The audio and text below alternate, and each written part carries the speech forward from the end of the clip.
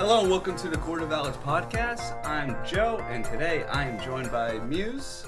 Hello. V.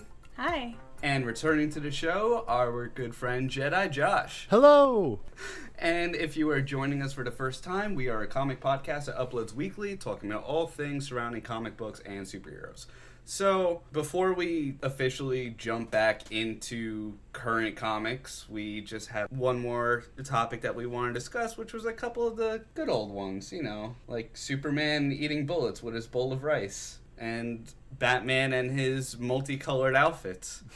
So, Josh joined us this week to tell us a couple of those old Golden Age tales. But before we get into it, Josh, remind our viewers where you come from. Well, I come from a YouTube channel called Nerd Chat Comics and Culture, where basically I try to, at least once a week, break down a comic book.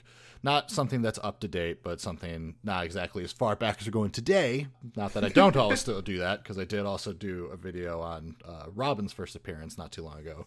But I typically talk about comics that aren't actively talked about anymore, so...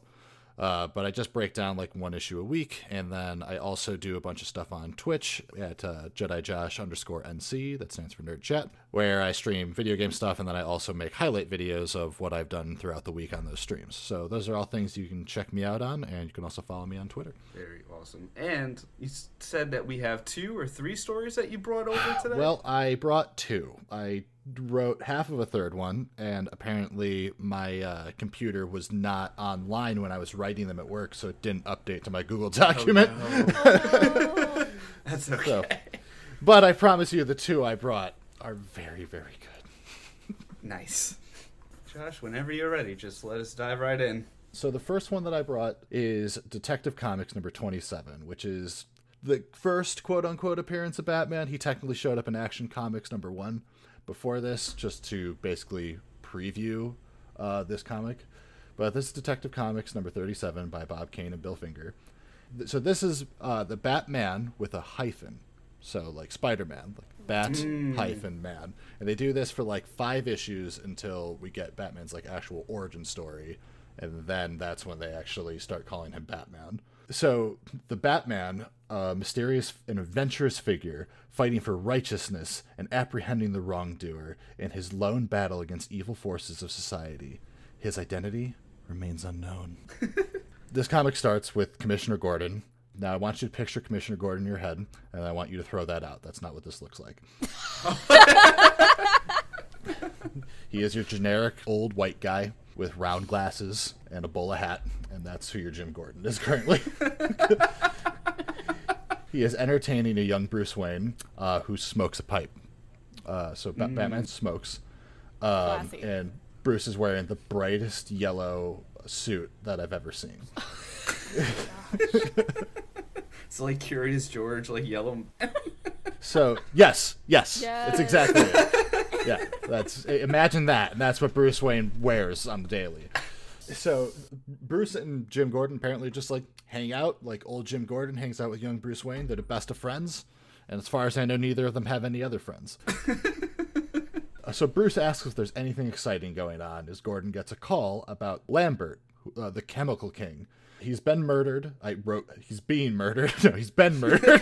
This isn't actively happening. He was murdered in his own home, and apparently his son is to blame. The son's prints are on the knife, and they have his son restrained, so like any reasonable police commissioner would, Gordon asks Bruce if he wants to come along, because Bruce is bored and has nothing else to do. This is a Marty McFly situation all over again. Like, hey, Bruce, I know you're bored and young. There's been a murder. You want to come check it out? And he's like, well, I guess I got nothing else going on. Sure, I guess I will. Let me just put out my pipe. Yeah. No, he doesn't put out the pipe. He keeps smoking this for a while. The pipe is still being smoked during the crime scene investigation. Well, of course. Well, everybody knows that makes you more like Sherlock Holmes. Yes. That's true. I mean, to be fair, Gordon is smoking too. Almost everyone's smoking a pipe. So they get there and they like go over like the crime scene, and so they decide to talk to young Lambert. And something that's important: their first names are never said. I don't know the first name of the old guy. I don't know the first name of the son. So it's either going to be Dead Lambert or Young Lambert, and that's That's how I'll be referring to them for the rest of this comic.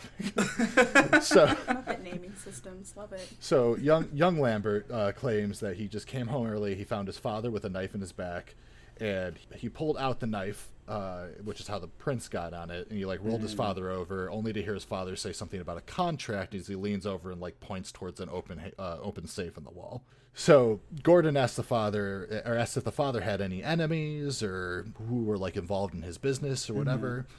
So he lists off these couple names, the three other people that were involved in his business: Stephen Crane, Paul Rogers, and Alfred Stryker. I'll let you guess which one is the murderer. It's secretly Jim Gordon. So you may notice one of the names are a little bit more villainous than the others. But at this moment, a call comes to the house from Stephen Crane, one of the names that is not as suspicious as one of them. And upon hearing that Lambert is dead, he requests to speak to the commissioner. Gordon learns that Lambert received an anonymous threat like yesterday, and he instructs Crane, to stay put, lock the doors. It says do not leave anyone until he arrives. I assume he'd want to say don't let anyone in until he arrives. But yeah, so he like, just stay there. We'll be there in a little bit. And like right after he hangs up, some dude breaks into Crane's library and just shoots him. Oh my god! He like breaks into another safe and runs off with some papers. Oh my gosh. But I'm assuming some time has passed in between here, because like right after that phone call happens, because it doesn't show that it was like later on tonight. It's just like this is just like next panel. But like right after like Gordon hangs up the phone, one other thing does happen is that Bruce kindly dumps all the ashes from his pipe onto the ground and says he's going to go home. Well, I've had enough of this. Yeah. And then we get to the part where the dude breaks into the house, shoots Crane. So this dude climbs up to the roof of this residential building. This is like a mansion in the middle of like a neighborhood. And they make their escape through the roof. He climbs up the window, goes to the top of this normal residential home, and like meets up with his associate. And for whatever reason, that's their best escape plan. And they run into the Batman with a hyphen. So Batman's up there, and Batman just like punches the first dude with his gross purple gloves. He did not go with his cowl at all. Then he grabs the other one by the waist, and they love this term. Like, if anyone did watch my Robin video, you know that they'll love the term sends them flying through space or into space. No matter what. Yes. No matter how far someone travels, it is into space. So that is what the exact words are anytime that like the action is described. So he grabs him by the waist and, I quote, sends him flying through space.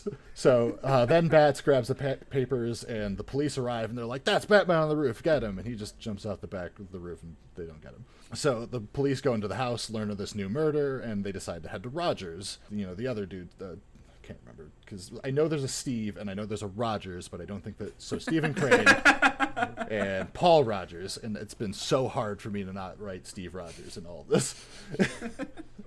So they find out, that he's dead. They go to Rogers' home while Batman, assumingly, is doing the same. So he's like in his old Batmobile, which is just a red car, and he's reading the stolen papers and smiling. Oh, for whatever reason. It's a good read. So Rogers goes to Mr. Stryker's place because he heard about the murders of their friends and he wanted to check on the last one alive. And the butler opens the door and he's just this big brooding guy and just knocks Rogers out. Oh. Well. He knocks him out and then he like drags him inside and ties him up underneath this glass dome in the most uncomfortable way. He ties him sitting on the floor, but like he like straps his feet and then like his knees are bent and then he's like strapped by the waist straight down. Oh. It's so inconvenient. Like I can't sit like that as a person pushing 30. So I don't know how this like 45-year-old man was able to maintain that position without falling back, but I guess he's limber. But the butler, he ties him up, and Rogers is like, what are you doing? The butler explains that what he's about to lower on top of him is a gas chamber. So this big glass dome is a gas chamber, which he uses to kill guinea pigs. It doesn't talk about guinea pigs as like... He talks about like literal guinea pigs. Like his test subjects are literal guinea pigs that he's killed. And he's like, now you're going to be the guinea pig. And then he goes downstairs into the world's smallest hole in the floor to turn on the gas. And as like the dome is coming down, Batman jumps through an open skylight in the middle of this, wherever the hell they are. And he like grabs a wrench and like dives into the dome.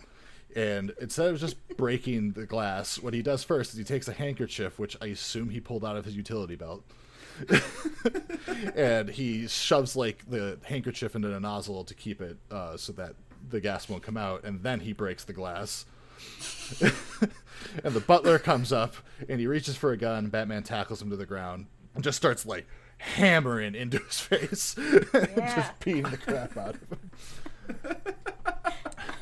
At this point, Stryker comes out to be like, what's all the ruckus? And he sees Rogers is like freed, and he asks Rogers what happened. And Rogers is like, your butler tried to kill me. And he's like, oh, that's crazy. What's really, really weird, where this is lined up, so like Rogers comes, like say he comes from the left of the room, and the gas chamber is on the right. So Batman is fighting the butler, like he knocked him out on the right side of the room by the gas chamber. And all of a sudden, Batman is now on the left side of the room, behind Rogers, as Stryker is pulling out a knife to kill Rogers. He's claiming, he's like, I'm going to stab you, and then I'm going to throw you in the acid tanks downstairs over that railing. That's a little much. But yeah, but Batman is suddenly on the other side of the room in the shadows behind Stryker, and he, tackles Stryker, and he just kind of holds him by like the tie, and he's like, explain what you've done. Batman explains what he figured out was all these contracts were like done in secret, so that basically Stryker wanted to buy out Apex Chemical Corporation. But in order to do that, he was going to have to like pay people out money over time. However, if no one knew these contracts existed, and then there was like, for whatever reason, they weren't going to be able to like prove that he owed money for the company or whatever. So if they all died and the contracts went away, he would be the only owner, which I feel like this could have been done without the contracts. They are the 4 owners and 3 of them are dead. Mm-hmm. That leaves 1 owner. I think that we could have done without the contracts. Which is something that I have learned in a lot of the Golden Age stories. There is an element to the story that does not need to be there. Like, the next one you'll see, it's even worse. Like, there's a part of the story that absolutely does not need to happen. Considering these things are only, like, 6 to 8 pages, I mean, I guess it was done to fill out time. I guess. But, I mean, yes, they're really just stretching. It just sounds so convoluted, though. It is. It really is. So now after this has all been explained, and I quote, but suddenly, Stryker, with the strength of a madman, tears himself away from the Batman and pulls a gun! So Batman just punches him in the face and knocks him over into the acid tanks below. And he dies in there. It's not like this was like an origin story for the Joker. He just got punched into the acid tanks. And Batman just leans over and he's like, a fitting end for their kind. He's just like, I'll do it again. And he just leaves. If people say Batman doesn't kill. Oh, he does in this one. He kills someone in the next issue, too. I don't think they were as squeamish back in the Golden Age. Well, that's true. I mean, in the 3rd issue, which I think it's like the 4th issue, he has a gun. Like, Batman Stripe does have a gun in his body. And the only reason he didn't use it was because someone else shot him first. And this isn't the one I'm covering today. And he goes to, like, his local family doctor to get the bullet out. And his doctor asks, he's like, well, I just can't understand how you did manage to shoot yourself, Bruce. There's no gun residue on your hands. He's like, well, it's a crazy tale, and I'll tell you about it someday. So he just claims that he shot himself in the shoulder. It's these comics. It's like you don't have gun residue. I need to do a swab on your hands. Yeah, I was like, I didn't know the doctor was a detective as well. Forensics assistant. Okay. Strangely, this bullet doesn't match your gun. Should I even continue? Even if he had shot the gun, there would be no gun residue. He wears gloves. Well, I'm going to get back to these gloves. Oh. These gloves change a lot. And it bothers me. But anyway, to wrap up the rest of this comic, so the next day, Gordon is sitting down with Bruce Wayne again, and he's telling him all about the adventure of Batman the night before. So he's like, I don't know who this Batman is, but apparently he solved the crime for me, but I don't know if I trust him. And then Bruce Wayne's like, well, that's fine, that's a lovely fairy tale, but I'm not very interested, and he just leaves. This is reading more like Damian Wayne, honestly. Oh my gosh, yeah. Gordon says to himself that Wayne is a nice young chap, but he must lead a pretty boring life. And then it says, as Bruce returns home to his room and reveals to the reader that he was Batman the whole time, as he like comes out of the room as Batman. And this is, I also want to point out, There's nothing indicating that Bruce Wayne is a billionaire. It claims that he's a socialite, but we don't know that his parents are dead. So this last couple of panels, it looks like he just lives at home with mom and dad, and he like skulks around in his room in a bat costume.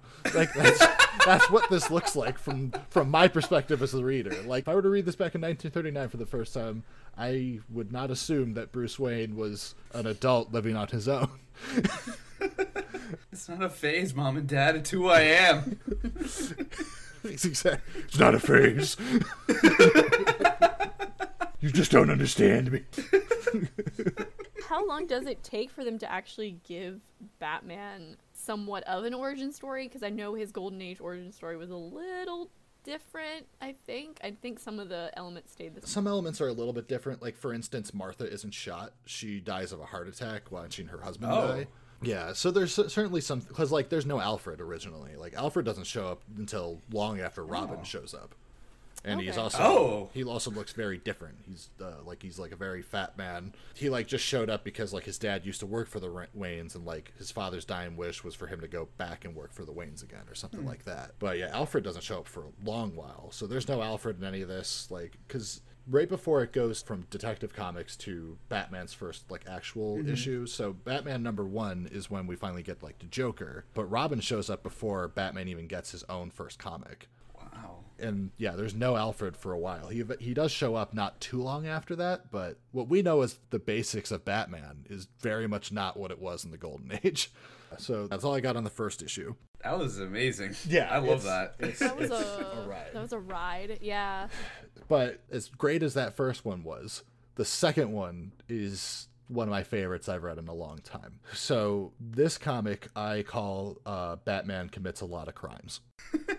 Very good title. It starts off with Bruce impersonating Commissioner Gordon on the phone and calling one of the department's underground contacts to learn about a jewel heist that's going down. So... Crime number one.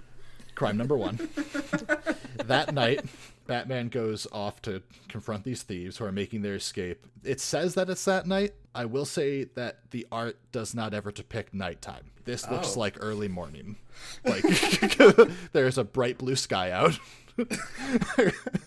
It looks like it was like, yeah, I just got done with 9 o'clock mass. I should probably go stop that crime. But he confronts these thieves on a rooftop as they're like making their escape through the rooftop door, and he jumps on one, tackles him, and another one rushes him with a knife, and murder number 2, Batman just kicks that dude off the roof. And it's not clear at the moment. You do find out next page that dude is dead. He doesn't seem to care very much. So he tackles one, knocks the other one off, and that's that. Remember what I said about the gloves? This outfit, no gloves. The outfit is completely the same before, but his hands are colored the exact same as the part of his mouth that's exposed, so he's just not wearing gloves. Except for one panel where he does have the very long gloves that we're used to. Oh. But the next panel that is literally the exact same shot, just from a different angle, no gloves again. I don't know where those came from. The next issue, he will have just the blue gloves that don't go down all the way. And the issue after that, he has the long gloves finally. His gloves it took him a few tries to get what they wanted with the gloves. I'll tell you, when I first dove into these comics, I didn't expect to learn the history of Batman's gloves, but I think I think I can narrow it down for you. Also, his ears, incredibly inconsistent. Okay, so yeah, that's the thing on Batman's gloves. But anyway, so the dude who that Batman knocked down first, he pulls a gun on Batman, and Batman just knocks him out with one punch. One punch. So now there's some jewels on the ground that are in a bag, and Batman goes to pick them up, but he kind of hangs on to them for a while until the cops show up. Apparently, this is all his plan, where he wants the cops to think that Batman was behind the heist. And I'm going to explain in a little bit why this is the dumbest thing in the world. You're going to explain? Yeah. Because, believe me, however dumb you think this is, it's so much dumber. I'm ready. So he waits for the cops to show up, and then he drops the bag, oops, sorry, I'm a criminal. And he does a front flip off, or maybe a back flip. Either way, it's the ugliest flip I've ever seen. He does a flip of some sort off of the building onto the balcony down below. And now all of a sudden there is a rope on his belt that was not hanging there before. But now he has this rope. And this is the first time that we ever see Batman swing through the city. So he, like, lassos a flagpole and just swings away. And the cops are like, what happened? Batman's a criminal. Now we have to deal with this, I guess. And he's seeing, like, this one murdered victim and then, like, another one on the ground. The police are like, I wonder what they fought about with all their brilliant detective work. So they're basically assumed that while two people dressed up in a normal suit for this crime, Batman showed up in a bat costume. And they were like, all right, that dude's probably in charge. The Batman literally has helped them stop crimes a few times up to this point. Obviously, one like yesterday. Also, one other thing I forgot to say: when he does swing on that flagpole for the first time, he does swing into space. They're very adamant about knowing that he swung into space. Of course. So now the next day, we see Batman hanging outside the window with the full gloves for the one panel, and then we're back to no gloves. He's hanging outside this window of the dude who's behind all these crimes. So Batman knows. He knows already who's behind the crimes. Remember that. Oh, no. Because we're about to do another 3 pages that don't need to exist at this point. So Batman already knows who's behind all this. The whole reason he did this was so that he would think if the cops thought that he was behind all this, it would make these guys slip off because they thought the heat was off of them. None of this is necessary. Jeez. Because, like I said, Batman already knows who's behind this, right? So he's listening in and he finds out, oh, they're going to commit another crime tonight. They're going to steal some more jewels. So that night, Batman goes and stops another robbery, like beats up 3 dudes in an apartment building while they already were stealing the stuff. And then Batman calls the police and he's like, hey, I gift wrapped some criminals for you. Come on to this house and you can pick them up. And they're like, all right, that was Batman on the phone. I guess we'll go do what he said, even though we think he's a criminal. A strange man in a bat costume. Totally trustworthy. So then Batman goes back to this guy's house, or the apartment, the one who he knows is behind all this. And Batman, without any warning, chucks this dude out a window into space. Hanging by a rope around his waist and threatens to cut the line if he doesn't sign a written confession. Oh my gosh! To everything that he did, making this whole thing about putting heat on Batman completely useless. The only plan that Batman had was to chuck this dude out and make him force a confession out of him. Well, it would kind of make sense if, like, halfway through, he's just like, oh no, I've just given them all, like, an excuse to take the heat off of them. Like, you can't prove any of these people were stealing it. It was just me, and I just looked like I beat up innocent guys. I have no choice. I have to torture this man to take all of the heat off of me. Yeah, but his whole plan, like, he gets there, and it's not like, I want you to sign the confession. He throws him out the window, and he's like, now I want the confession. He's like, throw you the paper. Make sure you grab it. You sign the confession or you die. Sadism. Those are your choices. So he forces a confession out of this guy, and all this other shit he did was completely useless. Just kind of sounds like he's having fun on taxpayer dime. He might be. So Batman just pulls the dude back up. He's like, all right, I'll sign it. So he does, and then he rushes Batman with a gun or a knife. I don't remember. Anyway, he rushes Batman. It doesn't work out. Batman knocks him out. And then he just gets back in the Batmobile, quote unquote. And then he just drops this dude off at the police station with a note on him like an OD patient. Just like kicks him out on the sidewalk and leaves him there. And he's like, yep, this dude's doing all the crimes that I made you guys think I was doing. And Gordon's like, that makes sense. All right. That was the end of issue 2. Oh my gosh. Honestly, Yeah. that's like a pet peeve of mine with Spider-Man too. Like, just because you tied someone up and said they did it, that doesn't mean they're going to spend the night in jail. Like, if you sign a confession under duress, it doesn't count. Nope. I mean, wasn't that like the thing behind the Superman Returns movie? Like why Lex Luthor got out was because he was like, all right, well, did Superman not show up as a witness? Okay, then no one can say I did anything wrong. No one here witnessed me commit a crime. That's kind of vague too, considering how many people usually witness Luthor's crimes. That depends on the universe, on how far he is into his criminal career. But they did the same thing with the Joker too, I think during Tom Keene's run. There was like nobody can stop me because nobody will come forward in court. Was that the Joker? Was that someone else? I mean, that could be the Joker too. I think that also happened in the 90s with the Joker when he became the leader of Karak. Yep. Therefore, Right. he had diplomatic immunity. Right after he Or killed in- Robin. Right. He also did like in Tinian's run, right? Like with well, remember when like Bruce had to go in and Alfred goes and like testifies for him or something. He just like scolds everyone until they let him go. Oh, that was Long Halloween. Oh, it was. Yeah. And I know, like, Dr. Doom loves to pull that all the time. He's like, no one can get me in court because I got diplomatic immunity. I'm going back to Latveria. And he just Yeah, but this is his moves favorite away. move. I got away with crime because I own a country. All right. What did you do with your Wednesday? It's a lot of these things though. Like I feel like that wouldn't work. I'm still trying to wrap my head around Jim Gordon just being like, hey, Bruce, you seem bored. You want to go check out a dead body? A crime scene? Want to see a Freaking- dead body? And then I guess Jim Gordon is just doing this with everybody in Gotham for, like, the doctor to be like, oh, there's no gun residue on your hands. Yeah, right. He's teaching I guess everyone's seen a every- crime scene or two. He's teaching them all about the justice system. I just want my citizens to understand how the law works, okay?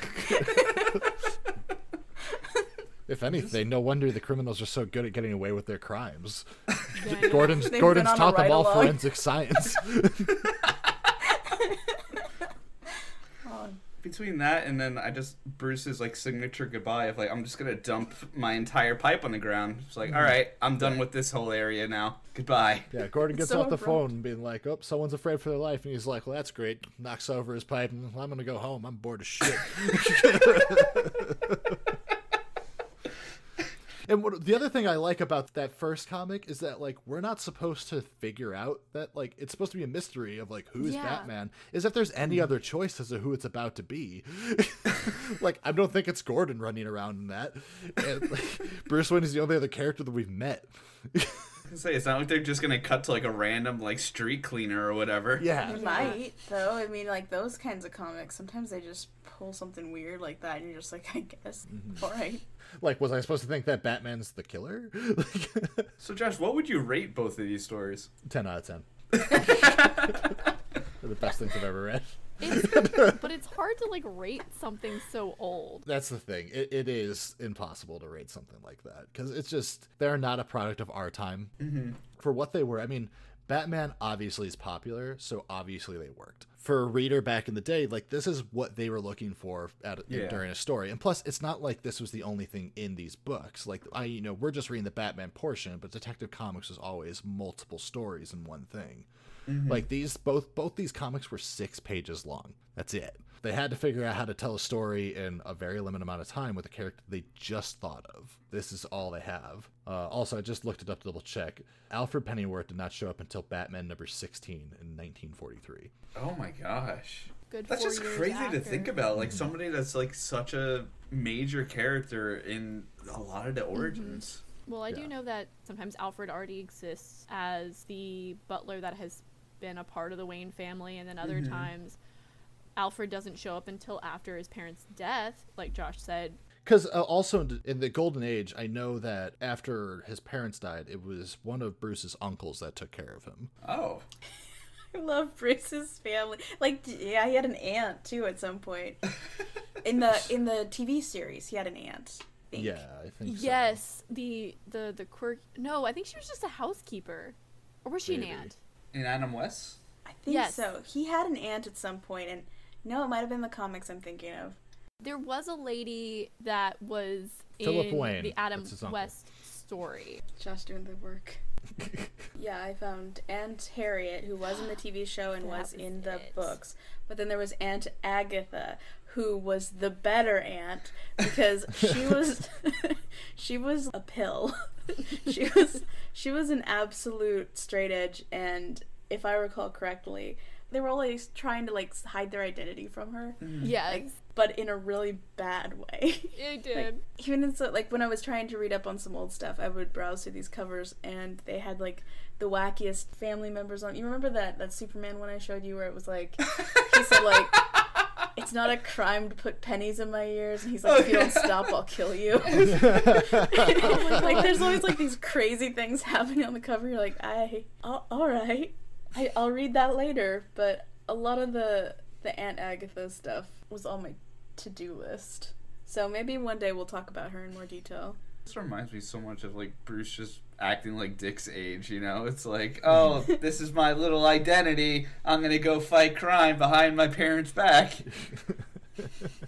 I kind of like that, though, because, like, steeped in tragedy is, like, an entirely different tone than I'm such a scamp. I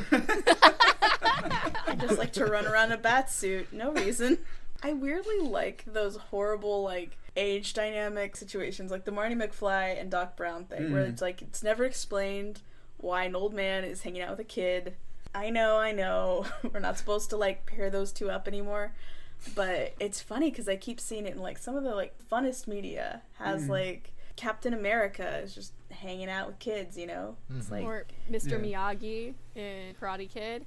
and they're like friends. It's more like a mentorship, but, like, I like when they're just like, I'm gonna treat you Palling like an around. adult. Would you like some chewing tobacco, old Timmy? It's my favorite. You want some whiskey? It'll help the algebra go down, trust me. I don't know. I've never really read a lot of the Golden Age stuff. Like, I've seen, like, a couple panels here and there. Same. But I've never read a whole one through, aside from that Wonder Woman comic that we read The during Easter time last X-Men year. Yes. I mentioned that to Josh. Was she his secretary in that one? She was a secretary. And he really just talks down to her throughout. It was fantastic. Oh, Diana Prince, will you please pretend to be Wonder Woman for me? 'Cause I'm really in love with her and I want to practice on someone unimportant. Oh my god. He takes her to a beach, everything's like, okay, now remember, Diana, you're Wonder Woman. Oh, Wonder Woman, isn't this beach beautiful? Sometimes you just have to throw the whole man into the ocean. These are just some priceless gems, though. Because Yes. they do not make them like this anymore. Like, could No, you they imagine don't. if they made Batman like this now? So, like, the only reason that they stopped Batman from killing people is because of the negative reception it had on kids after Robin showed up. Because if anyone who hasn't seen my episode on Robin's first appearance, Robin kills a man in that. That's right. Yeah. So it was because, like, I was sending this message like, murder's okay. And parents were like, we should probably not convey that message to our children. We don't want them reading Batman. They're like, all right, we'll stop the murders. Sorry. And that's the only reason that they invented this code of, like, Batman will never kill and never carry a gun, all this stuff, is because of the negative portrayal against kids, because they made this so much targeted towards kids. Because Robin shows up in Detective Comics 38, so, you know, like 10 issues after this. Oh, man. Wow. So Robin shows up real quick, and then Alfred 3 years after that. So they basically said, stop hanging out with older people. Start hanging out with people who are younger than you. Yeah. And then they got into an opposite thing, because that's when we got, you know, the original Batwoman, Batgirl. Like, all right, well, don't always hang out with, you know, just other men in general. Because that sends a message that isn't okay back in the day. I mean, it didn't help that they kept drawing them in the same bed, to be fair. Yeah. Yeah. Beds are expensive. You need to spend money on He's a batteries. billionaire. That's established at this point. He's a socialite. Socialites never sleep alone. I'm stopping now. It's in the name. He has to be social. God damn it, I am not going to bed alone. He's not an isolite. That's Oh, amazing. that one actually got a face palm from Joe. I just, I think I've ever gotten one from him before. I don't want to picture that. Okay. That was amazing, Josh. Thank you so much for those gems. So, yeah, that's a little taste of what I do on my own channel. But typically still comics, because the only other thing I've done like this this far back, or at least farther back than what I typically cover, is Silver Age. I've done a couple of. Because I did I did do one Golden Age comic, because I did cover origin story for Jay Garrick. Or at least that's his first right. comic. I did that forever ago. That was a few microphones ago. So sorry if you go listen to that. That's terrible. I wouldn't do that. That's a bad microphone. That's okay. I think we feel that way about a couple of our earlier episodes, too. For sure. I did really like the one I did on Silver Age Flash on Barry Allen with Gorilla Grodd's first appearance. That I comic didn't watch was that one. hilarious. There's a lot of BS science in that, and I love it. Like, Oh, you'd have to. there, like one point, Barry just runs to Gorilla City, not ever knowing it existed before, but knows exactly where it is, and just runs straight there across the ocean in one straight shot. Finds it on one try. I was like, all right, so much for the hidden silly of the gorillas. I do love these older comics. They're always a good laugh because they are just so much out of place in today's world. But there's something to be enjoyed in the simplicity of them, certainly. Would you want something like DC to do kind of like Marvel did with Captain America, where they reprinted like that first issue of Captain America, but they got modern artists to do it? Oh, I would love to see that. That would be really cool. I would love to have them force artists to draw Egg Foo Young. Please, try not to get canceled. Here you go. Like OG Egg Foo Young, not like whatever the heck is going on with him. Oh, they'd right have now. to. They'd try to like figure out what to do with him so it's not racist. They'd be like, "My name is EFW." Or, sorry, EFY. I forgot how to spell.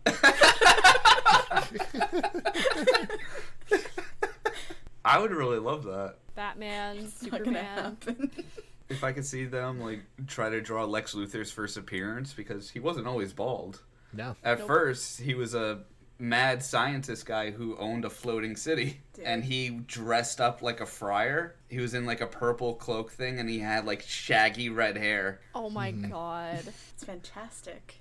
It's crazy looking back at like the evolution of older characters in general and seeing how different they were, especially early on. And then once they hit like that precedence, usually I would say it's like Silver or Modern Age for comics, so we're like, okay, this is how the character kind of looks like. This is how their personality and their backstory is established. How do you go from Friar Lex to megalomaniac bald-headed Lex that runs LexCorp? Or again, like Batman and his apparent variety of gloves that he can just choose for any occasion from his Yeah. bat belt. So if I recall correctly, so these first few are all drawn by Bob Kane, I think, and then I think like 8 issues in, it starts going to Bill Finger to draw them instead because he was much better at drawing Batman more threateningly, and you can see a lot more like consistency in his physique and his costume at that point. Because when you look at these first few issues, just like, man, someone has learned to draw today.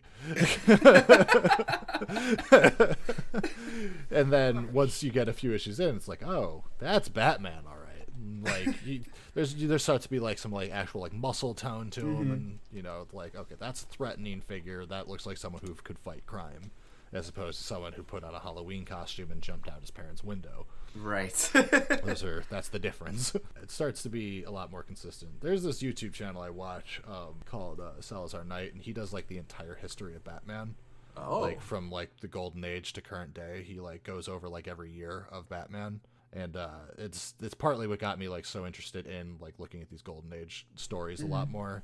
He does a really good job at telling like the whole history, and it's really worth a look. Check out, and I'll send you guys a link to it. He does a really Nice. good job. That sounds awesome. Well, in terms of the golden age, and we can get to talk about some of the current comics coming out.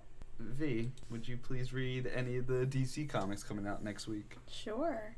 All right, coming out March 31st, we have the Black Label Batman Catwoman number 4. Digitally, we have The Challenge of the Super Sons number 10.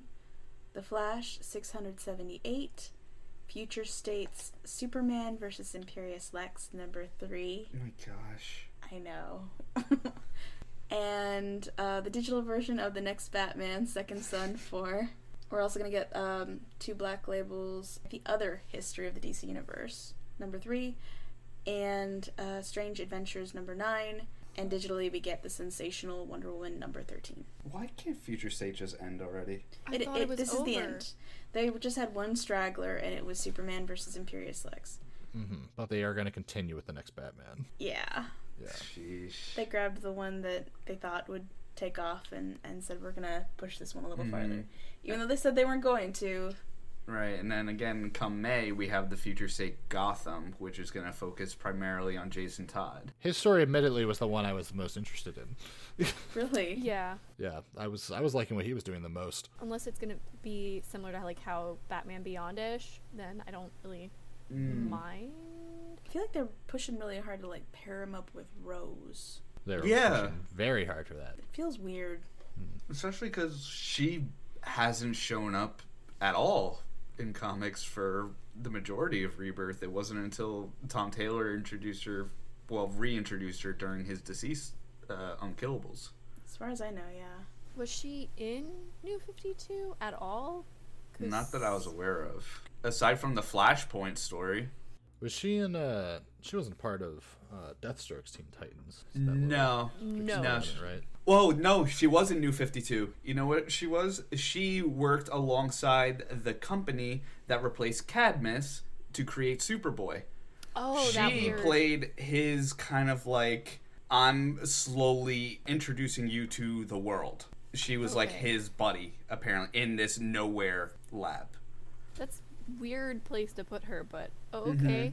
But they completely rewrote her during New 52 for that. I remember reading like the first couple of issues. I was just so confused because I'm like, I know who Rose Wilson is supposed to be. But regardless, so yeah, again, we spoke about this off camera. DC really has just been slacking with their comics out weekly. Yeah, I don't know if it's because of the Future State restart or just they don't have much besides Black Label and besides the stuff digitally coming out, have too many other like mini series going on. And I think that's why like Marvel seems to be quote unquote outdoing them. Because Marvel's like, here's a mini series. Mini series over. Here's a new one. Marvel's doing a ton of miniseries, especially Spider-Man miniseries. Yep. But they have the money. Warner Brothers has been like laying off all those editors. Yeah, I and- mean, Right. they got those the writers. Marvel's got that Disney money, so they're doing fine. Yep. And not to mention, DC has a lot of their titles have a bunch of those backup stories now too. True. So I think we were trying to look it up the other time where it was like that was more cost effective for DC because they had to pay less. Oh yeah, there was some former artist who was talking about. Okay, so you know how like they've been padding stories with like little extras at the end. Yeah. So one person was complaining, a former DC artist who was saying like, "Oh, that's less money to go around to the artists and writers." But I was like, are they paid per book sold, or are they paid like just a flat fee per page? Because that's what I thought it was. I don't know if it's like a way to save on like ink or if it's just to make sure that the books get sold, because they're like, we're not sure if these miniseries will sell, so we're going to pad them with more popular series to make sure that they actually make it into people's hands, and then we'll just charge a little more. I assume that's what the thought process was, but I really have no Well, idea. Batman books did go up to $6, didn't they? Did anything else? I think so. No, you know what? I think Superman probably also went up in price too because they're another one that has a backup story at the end of it. I have no idea what any of my comics cost. I know. I never checked the price. They just roll over. I'm just like, just put it in the bag. Mine's all digital. It's just like a comics here. Like, oh, hard Don't tell download. DC. They're just gonna keep. They're gonna keep upping the price when you hear that. Pretty soon, all the comics are just going to be the cost of the Black Label, where it's like $9-10. They could charge me $40 and it would take me months to notice. All right, Mr. Moneybags Wayne. I mean, that's why I would notice. I'd start to run out of money and be like, oh, wait a second. What's going on? Something's It's all wrong here. gone. I would be confused very quickly by being like, I've only got like 2 comics. Why is it this much? I know for me, like I go to the comic shop, like like I have a pull box, but I'll still browse the aisle. I'm like, oh, I forgot to pick this one up. Forgot to pick this one up. And it comes out to like $32. I'm like, yeah, that makes sense. Here's what it is. I'll read them.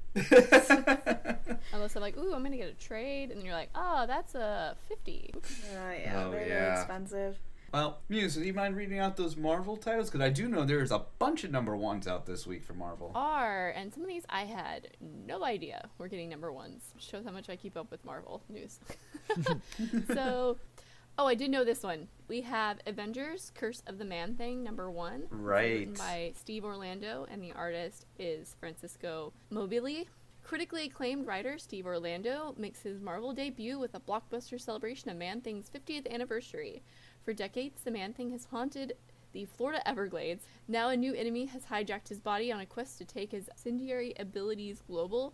We wake to fear as gargantuan monoliths in cities worldwide, with only the Avengers standing between the population of Earth and a plant-wide inferno. They save Man-Thing in time to douse the fires, and does the man inside the thing, Ted Sales, even want to be saved? introducing a sensational new villain designed by Marvel's Stormbreaker, Carmen Carnero, the Harrower. I knew absolutely nothing about Man-Thing. I knew this story was coming out. I knew that Man-Thing is a copy of Swamp Thing. I had no idea Steve Orlando was writing it. Man-Thing is kind of Marvel's version of Swamp Thing on the surface level. There are clearly some differences, like man that has been taken over by plants, and he lives in the Florida Everglades. But now it's an enemy that hijacked his body. I would definitely pick this up just because I'm so curious about it. And I feel like Steve Orlando does a little bit better job of more of like these obscure heroes. Yeah. Like I thoroughly enjoyed his Martian Manhunter. I thought his Gotham City Monsters was okay. So, something interesting. Man-Thing actually had their first appearance 2 months before Swamp Thing. Oh, damn. Really? Swamp Thing is July of 1971, and Man-Thing is May of 1971. I couldn't remember who came first. That's pretty close. So I don't know if that's Marvel copying DC or DC copying Marvel. Yeah, that might be an X-Men Doom Patrol kind of situation where it's like they're a little too close to have copied each other that quickly. Yeah. There's a couple characters. I think not Darkseid. There's at least 3 or 4 characters that they came out in the same year, just like months apart from each other. Mm-hmm. We also have Beta Ray Bill #1. The writer is Daniel Warren Johnson. The artist is Mike Spencer. So apparently this is coming off the heels of the King in Black event. The second most famous wielder of Mjolnir, the right-hand man to the god of thunder, and now a warrior without his best weapon.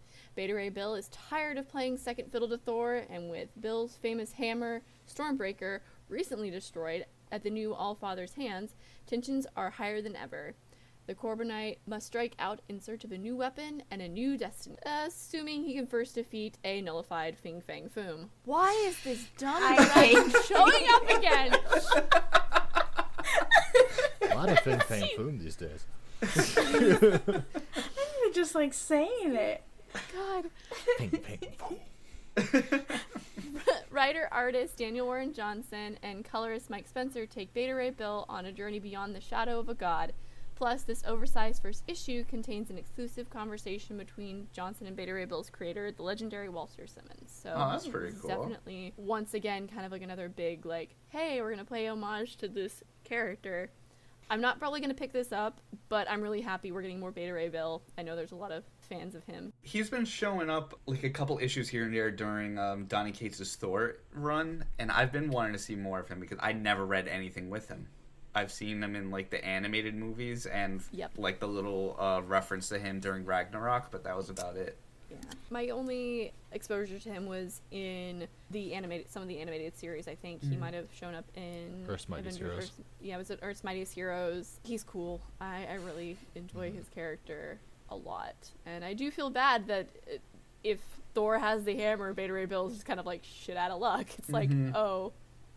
But Fin Fang Foom? It's because we already have Null's like dragon-like creatures, so it's like, oh hey, let's just possess an actual dragon. Maybe, but usually when Fin Fang Foom shows up, it's going to be a bit of a comedy, and I don't know if that means that the rest of Beta Ray Bill's run is just going to be like lighthearted series, which I can kind of see that, but I don't know enough about Beta Ray Bill to say if that fits with his character or not. It'll be interesting. I'll pick it up. We of course have Black Cat #4. Yes. One of these favorites. Captain America #28. King in Black, Ghost Rider #1. King in Black, Ride of the Valkyries #4. That one was And not Symbiote good. Spider-Man, King in Black #5. We've got a lot. Oh, and Union #4, which still might be a King in Black tie-in. But we also have Silk #1. So another #1 for Marvel. The writer is Marine Wu. Artist is Takeshi Miyazawa. So by day, Cindy Moon is an intrepid reporter for the upstart new media empire, threats and menaces under her old boss, J. Jonah Jameson. By night, she's Silk, crime-fighting superhero. But those worlds are about to collide as an investigation into a series of gangland murders puts Silk and everyone she loves in danger. Who is this powerful new player in New York's underworld? Where did she come from? And what is she doing with that strange cat demon? It will take all of Cindy's prowess as reporter and hero to find the answers and stay alive. Huh. I didn't know this was actually coming out. I'm a bit surprised. Neither did I. Me either. Need to add this, I guess. I do like Silk a lot. She's the one that apparently got bit by the same spider as Peter, right? Right. Yes. I never read anything with her. Only thing I've really like consistently read was Agents of Atlas, and I liked how you can see that she does have a lot of leadership qualities about her, but she can be fun. I see her anytime she shows up in, Spider-Man, but that's about it. I never read her own run. She gives me kind of like Cassandra Cain vibes a little bit. Yes, I think she's kind of like the Cass of the Spider family, where she is a part of it, but at the same time feels a bit like an outsider compared to the rest. I think that might also just be with how they write her. They also made a thing where, like, Peter and her have to kind of, like, keep their distance because of them being bit by the same spider. Like, they emit, like, pheromones that makes them insanely attracted to each other. Oh, That's kind of weird. I did not know that. They have to, like, stay apart. Otherwise they, Cindy's younger than him by a bit, I thought. No, they were in the same class. One of her previous artists drew her very young. She acts young because she was kept, like, in a bunker for, like, 10 years, thinking the world ended. Oh my So, gosh. like, her world is, like, the 90s when she comes out. So, like, she's still referencing, like, the original 151 Pokemon because she was, like, watching the Indigo Plateau on, like, reruns Oh my god. in a bunker Wow. underground until Peter found her. Because he meets her, like, right after he gets his body back from Doc Ock. Oh. Wow. Oh, wow, it's just a lot of information. That's great. I am religiously into Spider-Man. That doesn't mean I have time to read everything else in the Spider-Verse, but I read Spider-Man pretty consistently. Is he like your favorite character of all time, like both DC and Marvel? Or Oh, yeah. Yeah, I read more DC, definitely, but Spider-Man still on top. nice. We also have U.S. Agent number 4, X-Men number 19, and X-Men Legends number 2. I still didn't read that first one. I didn't pick it up because it was the Summers, and they're not my favorite. I know I you like love Havoc. Kitty Pryde. I like Kitty. I like a decent chunk of the X-Men, but the Summers family is definitely not one of them, and that is including Jean Grey. Like, we're just throwing her in there, too. Not a Makes fan. sense. They're okay, except Scott. He can... No, I get it. They're kind of I bland. like Scott. Oh. I used to Well, like Scott. I don't like adult Scott the past few years. No, I liked, like, original Scott. Wait a minute. I have never liked Scott, but that's just because I can't name one personal, like, characteristic of his. Like, I would love to be, like, corrected. What are some, like, things you like about Scott Summers? I mean, I've always liked Scott, like, since the cartoon, since the comics. First of all, as a kid, I just thought he was cool. As I grew up, I really liked that his powers seemed pretty bland compared to a lot of the rest of his teammates. But he has such a strategic mind and understanding of his teammates, of how to put their abilities to the best use, and that's something I always thought was really, really cool about him. His power isn't anything other than special, other than, like, I have eyes with portals to the punch dimension in them, apparently. And I can't open my eyes without my visor on. But, having all these incredibly powerful people like Rogue and Jean Grey and Wolverine, and how he's able to coordinate them so perfectly as a leader. It's his leadership ability that's always impressed me. And also, one of the things that probably made me like him the most is X-Men Evolution. I think they do an incredible job with him in that. His fight with Juggernaut in that Yep. gives me chills every time I think about it. Just rips off his visor and, like, blows away a dam just to stop Juggernaut for a second.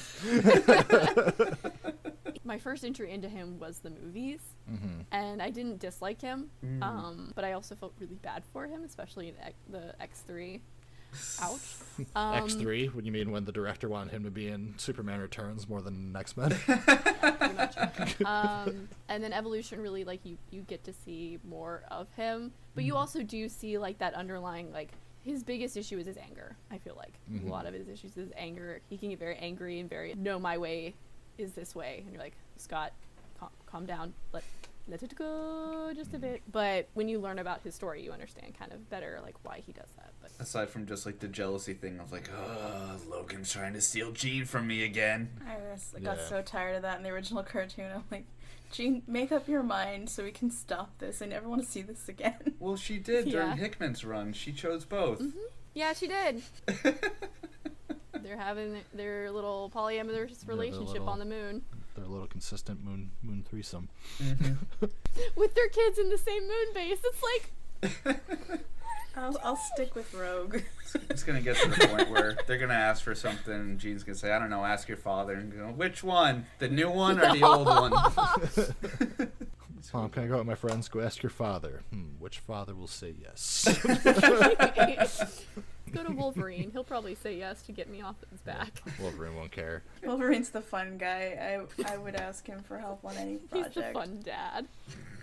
There's actually some stuff from Marvel I actually need to pick up. I still recommend that Symbiote Spider-Man one. The last issue, they introduced more of your favorite Monica Rambeau. Really? Yeah. Nice. And also King the Conqueror and Rocket Raccoon. That does sound amazing. It's quite a roster.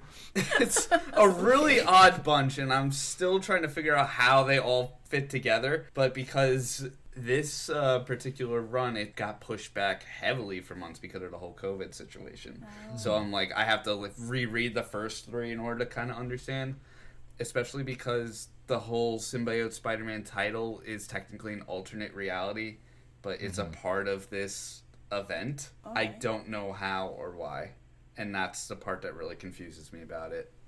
But Peter David's characterization, his writing's up there. Yeah, absolutely. Like, it's definitely reads like Peter Parker. Nice. So it's really good. I definitely recommend it. But also, before we close things out, Josh, did you already give your plugins?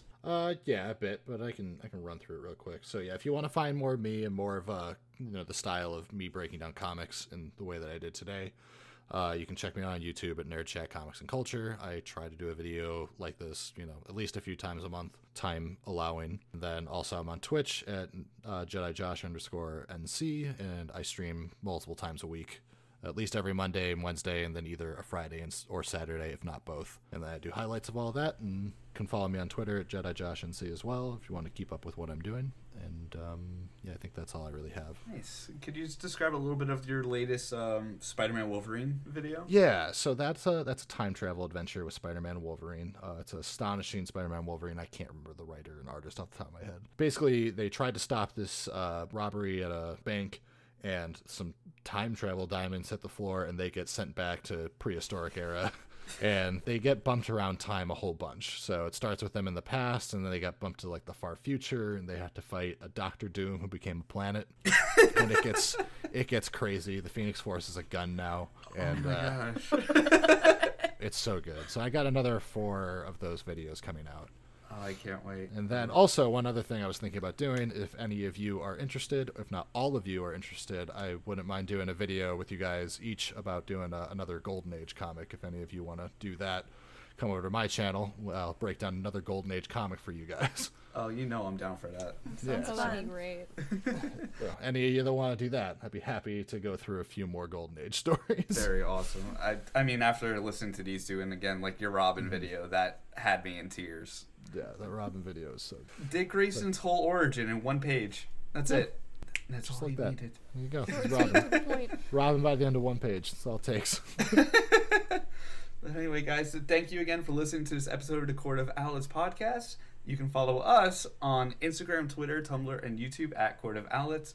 And please let us know which comic you would like us to cover next week. And make sure to stay up to date with our latest episodes by subscribing to the podcast on Anchor, Apple, Google, Spotify, and everywhere else you may listen to your podcasts. Take care, guys. Bye. Bye. Thanks for having me again.